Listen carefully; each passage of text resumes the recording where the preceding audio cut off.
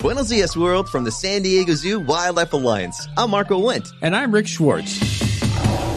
And we're your hosts for Season 3 of Amazing Wildlife, a show from iHeartRadio Ruby Studio and the global conservation organization behind the San Diego Zoo and the San Diego Zoo Safari Park. Listen as we dive into the efforts here in San Diego and spotlight the heroes working worldwide to care for the species you know and love. Listen to Amazing Wildlife on the iHeartRadio app, Apple Podcasts, or wherever you get your podcasts. We take all the stems of kale, add 2% salt to them, let them sit for 4 or 5 days in a warm room, dry them out, grind them to a powder, and it tastes like seaweed. You just carry a little baggie of this stuff? I've got a little Coke spoon we can use. If Dude, seaweed bumps? Kale stem bumps? Kale stem bumps. Wow! Matt Orlando has worked at some of the great restaurants on this planet. Per Se in New York, The Fat Duck in the UK, Noma in Copenhagen, where he was head chef under Rene Redzepi. But it wasn't until he opened his restaurant Amass, and looked into his own dumpster, actually, that he found his true calling. As you'll hear in this episode, his vision for a zero-waste restaurant is idealistic, inspiring, innovative, and somehow also, I can vouch for this, having eaten there, super fucking delicious. I sat down with Matt in Galway, the final of our guests from Food on the Edge this fall, at a very early hour, and drank instant coffee with him. Because when you have a world-class chef, you give him a hot cup of Bewley's. I'm Nathan Thornburg, and you're listening to The Trip, drinking with exceptional people around the world.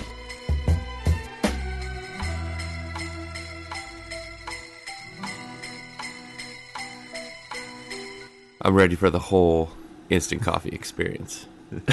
That's perfect. You went downstairs and had breakfast without coffee. Exactly. It was the responsible thing to do. Read the packet to me. What are we looking at there?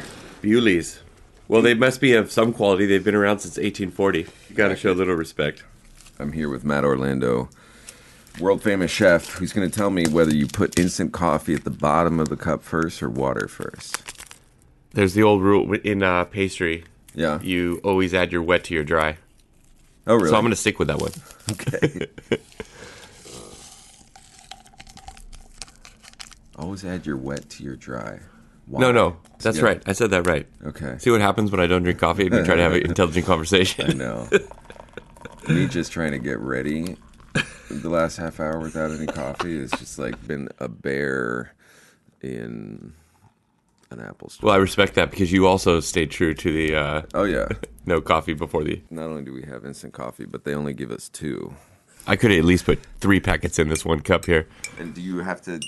No, instant coffee is like... It's instant. You don't have to do anything. Just look at it. and it forms. I love it. You know, we're here for Food on the Edge, which is a high caliber food conference convention of the food Illuminati. And, you know, they're just feeding us this like ridiculous organic soda bread and everything's plucked fresh from the sea. And yet, you know, JP's going to love the fact that I found the one extremely shitty thing that has been put in front of me all week. I was sitting with Duncan downstairs. Yeah. I told him I was coming up here to drink some instant coffee, and he says, "That's interesting." I said, "Let me tell you this. Why hasn't anybody actually really explored making instant coffee great?" Ooh. And he goes, "They have.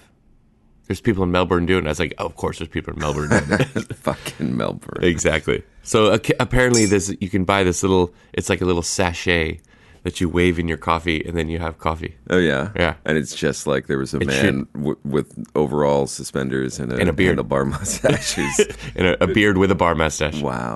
Just in a little bag, a sachet. Yeah. I I don't think we have that here. No. All right. Let's get do some this. notes, yeah. Well, it's hot. It's really hot. It's really. I don't think I'm going to be able to give you any tasting notes after that drink. Right. In 2018, Chef Matt Orlando suffered a career-ending instant coffee burn.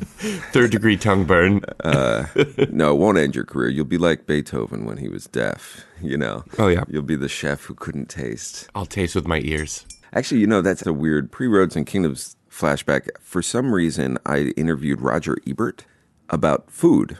I did that because he had written a cookbook after he lost his jaw to cancer and his tongue. He couldn't taste anything. And it was like a one-pot instant cookbook. His whole mantra was like, if it has any more than one button, it's already too complicated. Like you can feed your entire family. That is the Roger Ebert cookbook. Of course, like, rest in peace. Sorry, man, but I was definitely using this cookbook just to talk to Roger Ebert because Roger Ebert's the man, but was not really convinced about this cooking thing. I think his wife might have been, Was that your intro into this is the my cooking intro world? into the cooking world. The one pot wonder. I mean, listen, talking to chefs who can taste is like a real upgrade for me. Sorry, Roger. Again, he was amazing, so kind and smart, but not able to taste any of the recipes that he made. Yeah, so he's got a good staff behind him. Yeah, I mean, I guess that would be the wife who is a powerhouse. What's it? You're going back in? Fucking still hot, man. Jesus. Oh man. All right, we're gonna go back to the coffee when it cools off. Exactly. Well, if you go drink really good coffee, you should actually let it cool down to get all the floral and acidic notes on it. Oh really? Oh yeah. Jesus. I'm just maybe if we let this get cold enough, we'll start to taste floral. The real Bewley's magic will bloom. All right, so you're here for what reason? I've been here the last 4 years since they started Food on the Edge, and for me, this symposium is so refreshing because, first of all, the shit flows downstream. JP is a dude. He's just like so chill and no ego. Wants to do the right thing, and he's not interested in the moon and the stars and all this philosophical shit, and he just gets on stage and says it like it is. Maybe he stutters here and there. He doesn't give a shit. Yeah. And that sets the tone for the entire symposium. Everyone's super relaxed. Yeah. Like conversations you have off stage are probably more impactful than the ones on stage. He's probably going to hate me when he hears that. But he's made that on purpose. Yeah. I keep coming back every year, and I'm lucky enough to be a part of it every year. And this year I actually get to MC today. You are MCing. I am MCing. I love how we're starting your big day of talking with a bunch of talking. Yeah. No problem. To get me warmed up, it's fine. Yeah. Better than me talking to myself in the mirror. That's right. All right. What do you have to do as an MC at a food? I actually was a bit stressed out about it because I've never done this before. I was a bit OCD about it, and I researched every single person I'm introducing because you have to be able to introduce them in under 20 seconds. And so to find the 2 or 3 kind of really important things about them, but to not say their name until right before they come on stage. Oh, right. It's a bit of an art form. Our next guest is, Yeah. Oh, is that what Sasu was doing? Because I did get introduced as a guy from Brooklyn. Yeah. I think that's how he started. Yeah. A guy from Brooklyn. Exactly. Ooh, who is it? All right. I'm really just like feeling the boundary of what you can do with the podcast because really, when I think about you, I just think about this restaurant and the space that you have and like being in the space. We're not in the space. We're like 1,000 miles away from it. Just close your eyes. Close your eyes and don't drink this coffee. The last time I was there, we just had like a super lightning tour of the menu, and it's a very special thing you're doing. So I'm going to let you tell me what it is. First, I'm going to confiscate your spoon, so it stops sounding like jingle bells here. Sorry. Because, I mean, you store the coffee, and unfortunately, it's not getting any better. I know. It was like some subconsciously, if I keep stirring and add more air to it, it'll dilute the flavor. Just aerate this bitch till it's ready to go.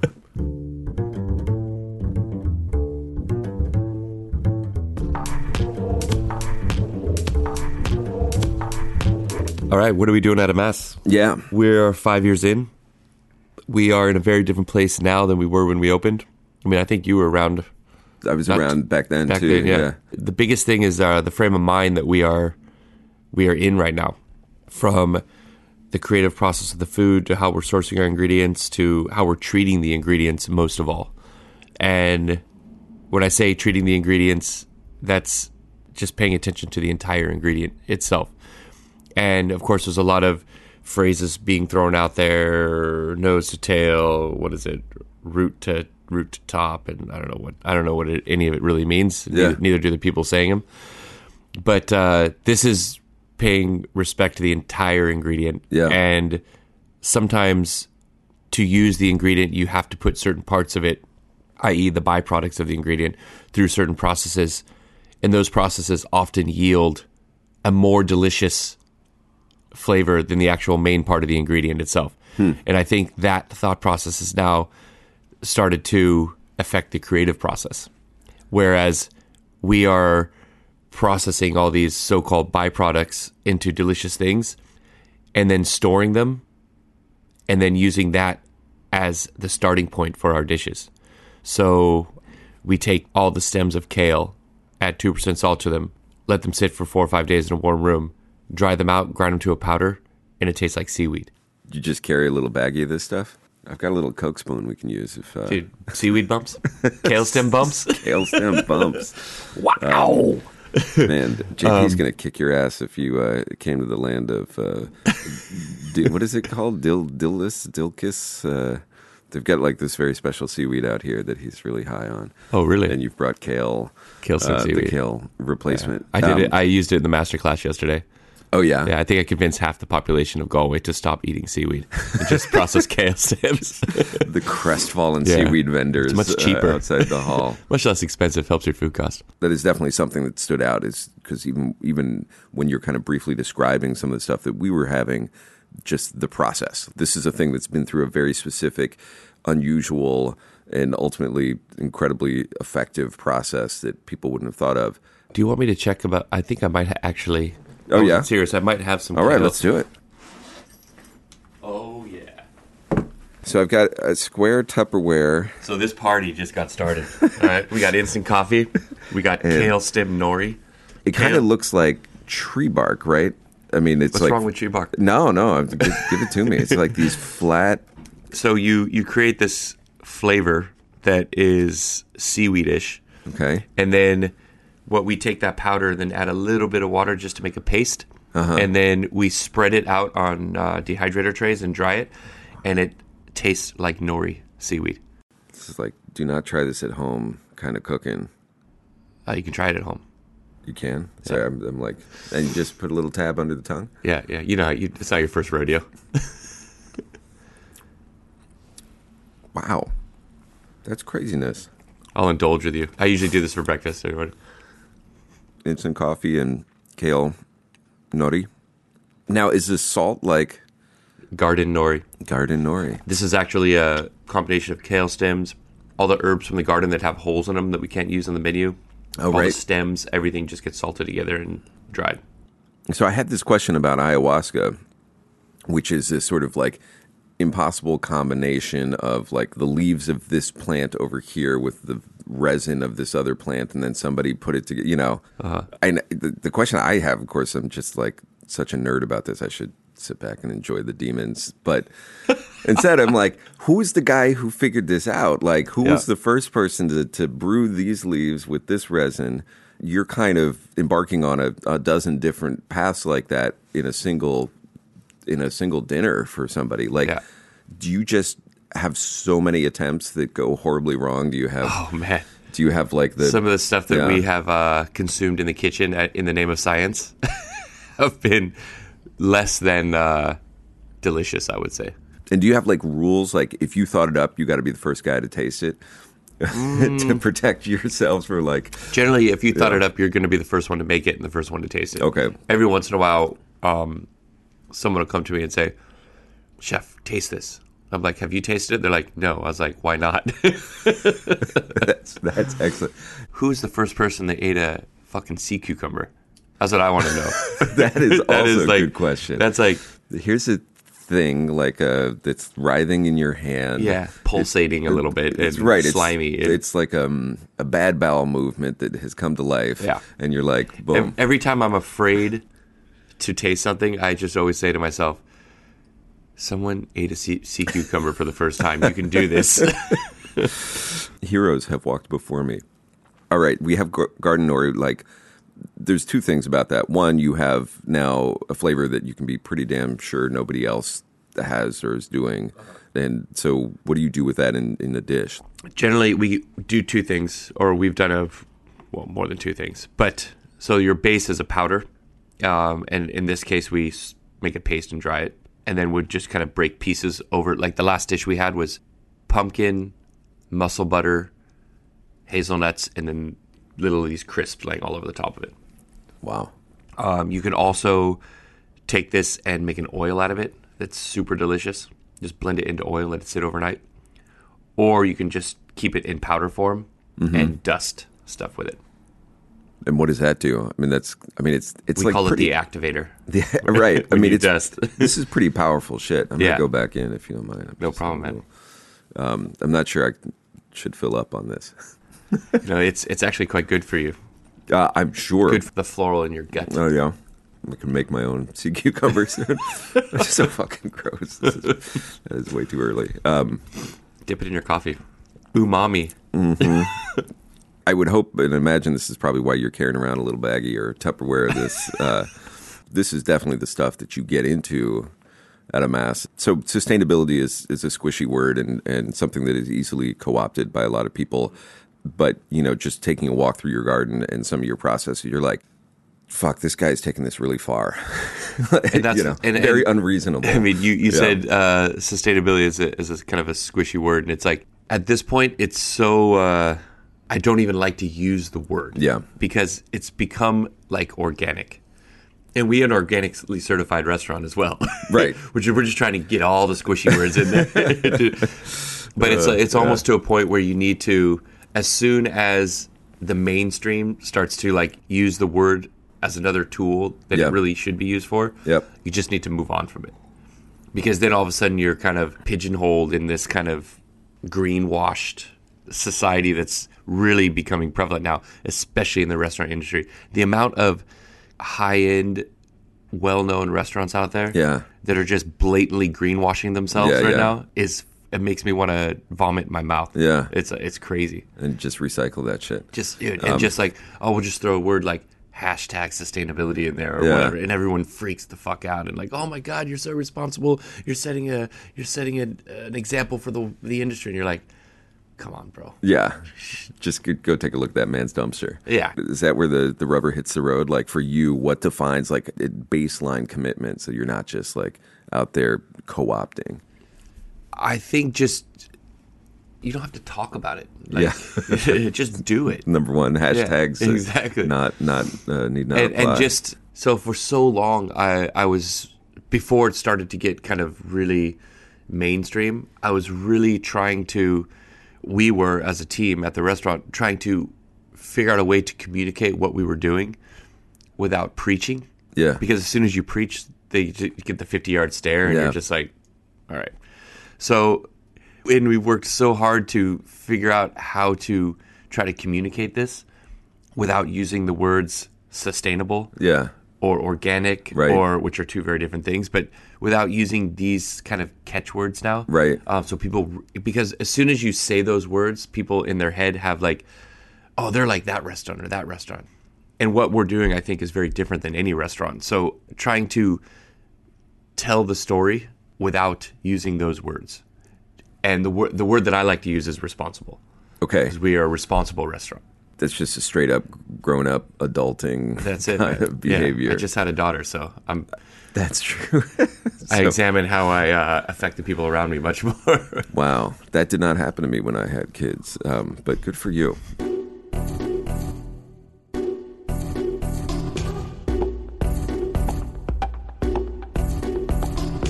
Tell me about this moment. You had been the head chef at Noma and worked at Fat Duck and Per Se and all of these kind of, the great restaurants of our time. Was there some moment where you saw a dumpster full of food that could have been food? I think there were numerous moments throughout my career that I saw situations like that, but I didn't realize how heavy it weighed on me until I actually had my own restaurant. And then, I mean, we opened like a regular restaurant. We didn't open in this state of mind. And I remember after the first 6 months, we had our first kind of closure for the holidays. It was the first time I was able to kind of take a step back from the restaurant and look at it from outside and just examine everything we were doing inside the restaurant. And the thing that just kept weighing on me was, wow, we are becoming this restaurant that I used to work at, that I would really see all this stuff going on. And I was out by our dumpster. Yeah. And I think there's, what was in there? It was like all of our leftover potato bread kind of in the dumpster and kind of a few like lettuce leaves and stuff. And I was like, shit, this could be at a restaurant that I worked at before. And then all these memories just came like racing back in of these different experiences I'd had over my whole career. And I said, shit, we need to do something about this. Ironically, I was sitting in the garden a couple days later with a friend, and she asked me, she goes, so Amass it's open now and it's 6 months in, and that first 6 month hump, now you guys kind of got a few systems in place and it's going now, and what's the plan? And when she said that to me, the word responsible popped into my head, and I was like, I don't know, to be responsible. And she goes, what does that mean? Yeah. And I was like, I have no fucking clue. Great. Put it on the whiteboard. Yeah, exactly. Put it on the whiteboard and circle it and start drawing octopus arms. So then we had another week until we reopened, and that week just drilled on me about, okay, what does this mean? What can we do to be responsible? 3 days before we opened, I sat down with the staff and I said, all right, all this stuff we've just accomplished over the last 6 months, forget about it. Yeah. We're doing this now. Huh. And they're like, what does that mean? I was like, I have no idea. But this is how we're going to move forward with this restaurant. And none of us have worked in a restaurant like this. Yeah. None of us have any reference point to a restaurant like this. But you know what? We're just going to figure it out. Doing it on our own and kind of not hiring in a consulting company or anything has allowed us to, I think, succeed a bit more in what we're trying to do. And because we didn't have someone telling us do this and do that and do this, we just kind of organically figured it out, right, and made a lot of mistakes and probably lost a lot of money in making those mistakes.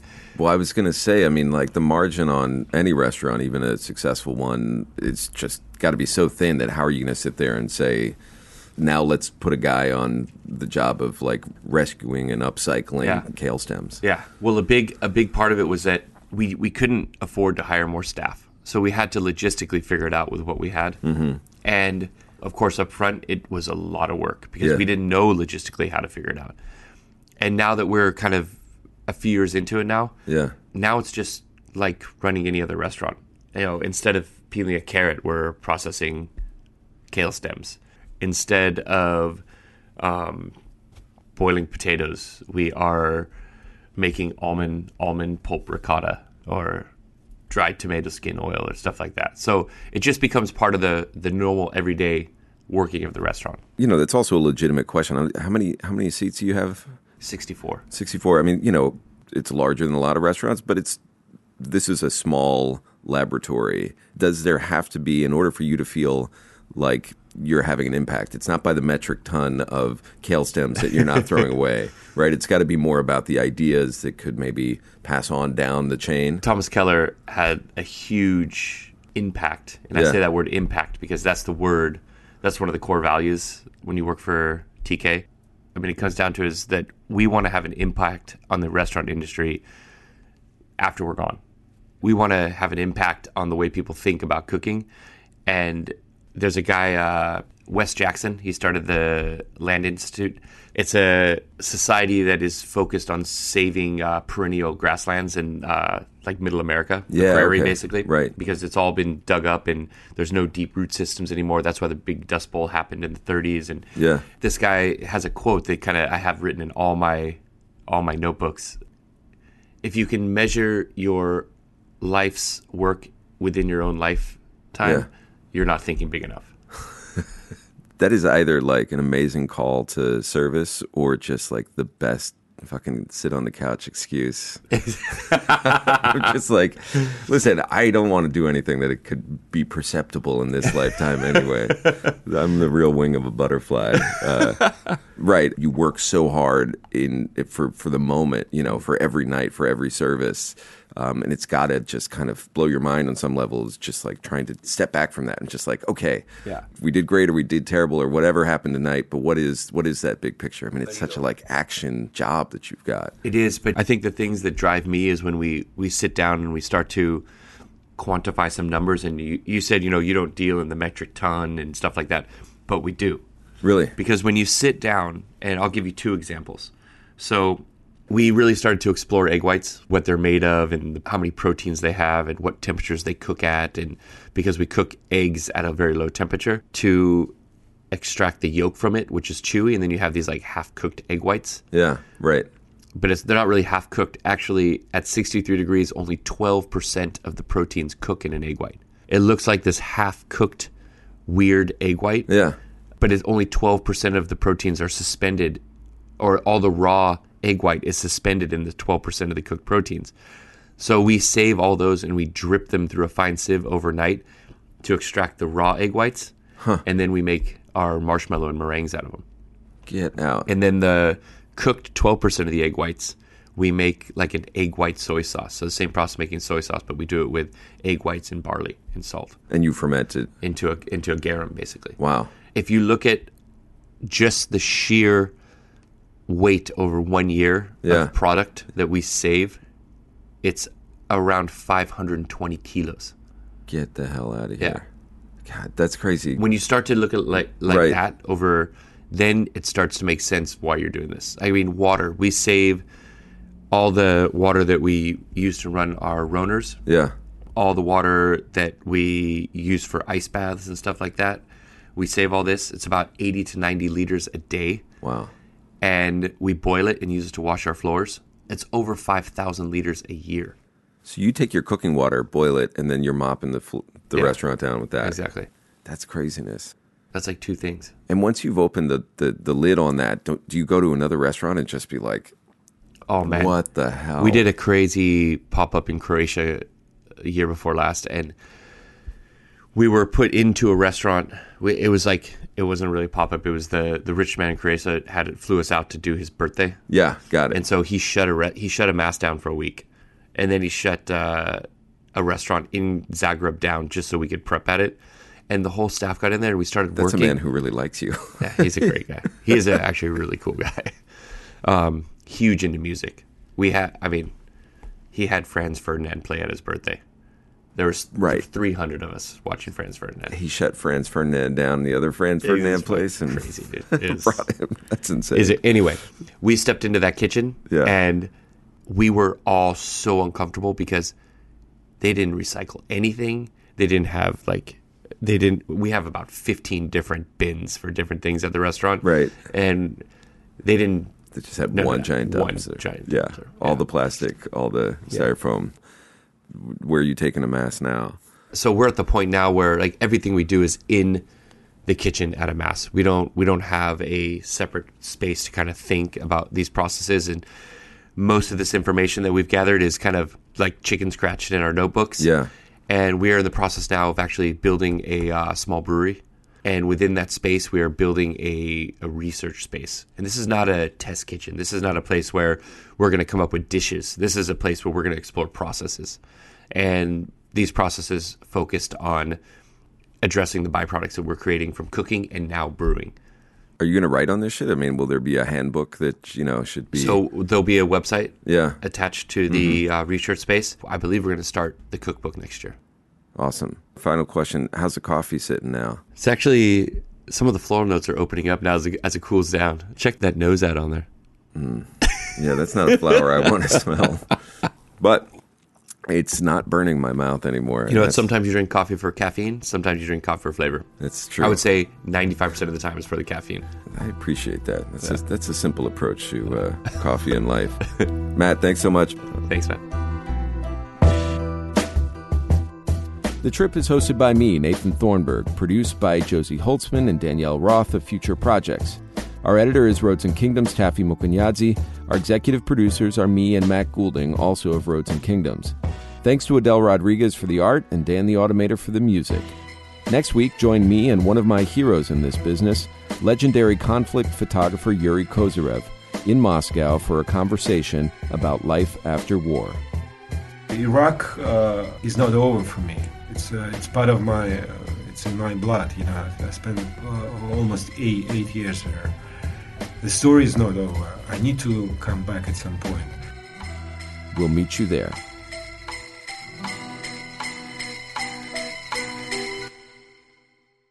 Buenos Dias, world, from the San Diego Zoo Wildlife Alliance. I'm Marco Wendt. And I'm Rick Schwartz. And we're your hosts for Season 3 of Amazing Wildlife, a show from iHeartRadio Ruby Studio and the global conservation organization behind the San Diego Zoo and the San Diego Zoo Safari Park.